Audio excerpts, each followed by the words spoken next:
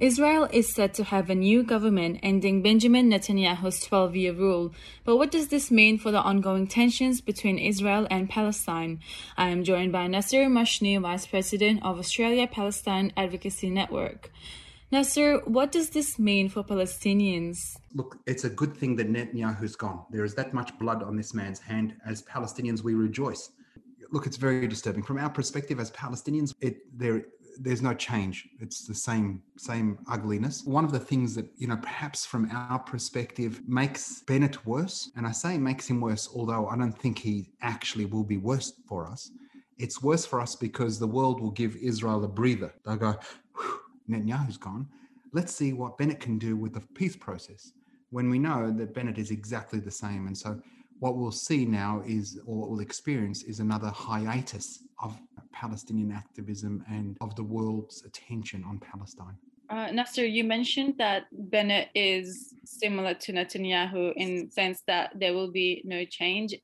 What will this mean for peace talks for someone who doesn't believe in a solution? I think peace talks are dead. There can be no question of speaking of peace when we've had, from Oslo 93, 28 plus years of negotiations, and all that's happened is more and more killing. And Bennett is on record as himself saying that he doesn't accept that there's a Palestinian state west of the Jordan River. In fact, many of his party accused Palestinians of being snakes and that they should kill the mothers to make sure that they don't birth terrorists. These are fanatical fascist human beings.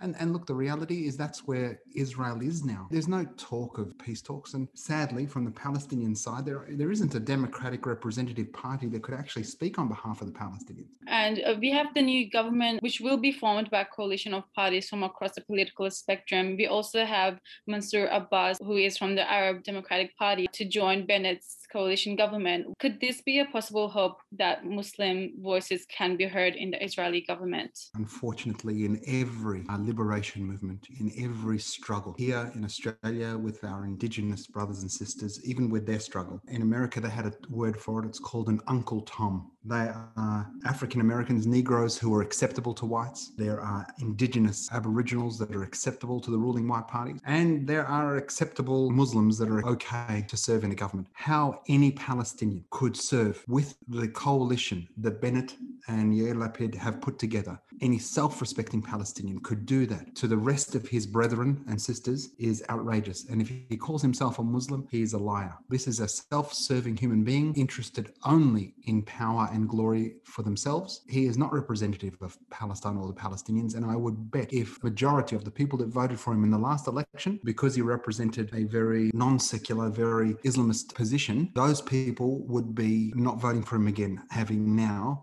betrayed their brothers and sisters all over Palestine and the world by forming a coalition. Nasser, can you tell me, what do you expect from this new government?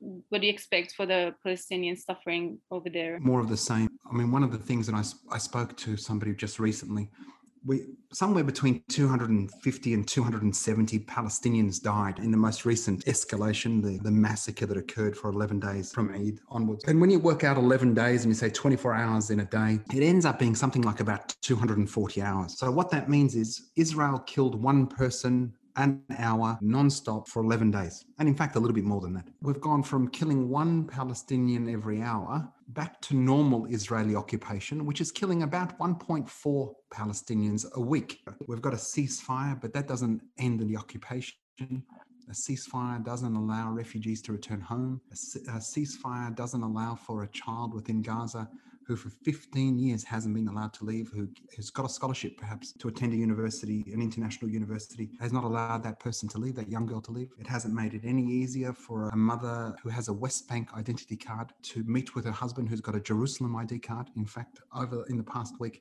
Palestinian with Jerusalem ID who was married to a Palestinian with a West Bank ID. The children can have his ID but she can't have his ID. So for her to come to Jerusalem to visit him, he has to smuggle her in the boot of his car. And when he does, she can't leave the house, because if she leaves the house and anybody sees her and asks for her ID and they see that she's got a West Bank ID, she'll be arrested. Sadly for this poor woman, they searched her husband's car and she was caught, and now she's in jail. The husband's in jail for doing that. He's now going to lose his East Jerusalem residency. And generally when they do that, the Palestinians expelled. Hopefully he gets expelled to the West Bank so he can be with his wife. But often, to be extra punitive, the Israelis will expel a Jerusalemite through to Gaza so that he'll be there. His children, which have Jerusalem IDs, have to live in Jerusalem, otherwise they'll lose those. His wife, when she gets out of jail, she'll be back into the West Bank. So the family ends up being split into 3 different cantons, all of them within 50 or 60 kilometers of each other. Nobody allowed to visit anybody else. Gaza locked. Jerusalem, if you leave and we substantiate that Jerusalem's not the center of your life, you'll lose your residency. And the mother stuck in the West Bank because she's not allowed to go to either Gaza or Jerusalem. So from the point of view of a Palestinian, whoever's in control of that racist, fascist state, a disaster that is life under occupation, under this ethno-supremacist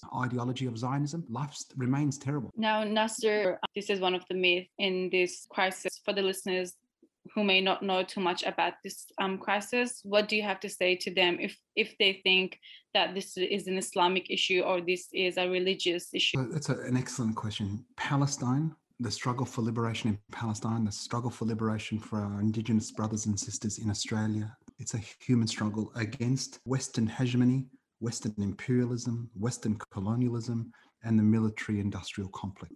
The majority of Palestinians are Muslim, but Palestine is not a religious battle. Palestine's a human battle. Many of our most strident supporters, the most human of our supporters, are Jewish people, because they know that no religion teaches superiority, hatred, subjugation. And the concept of Zionism is to believe in a Jewish nation on a land of multiple cultures and religion, and to believe the Jewish religion is the supreme religion is to be a Jewish supremacist, a racist.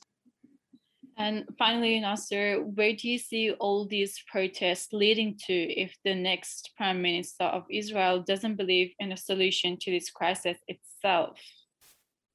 We need to be talking about an inclusive humanist message where we're demanding that Palestinians have equal rights. Today, within Palestine, there are in excess of 60 laws that subjugate and differentiate those who celebrate God on Friday, Muslims, Sunday, Christians, from those who celebrate God on Saturday, Jews. We need to be moving our movement, what we ask for, to a call for justice, equality, and that is to be fashioned around, I believe, a democratic, secular state with protection for everybody, however they might want to celebrate their God. Well, thank you so much, Nasser Amashni, for joining us. No problem at all, Yamna. Thanks so much, and thank you for all your listeners' support. And remember, there's never been a better time for a free Palestine. Thank you.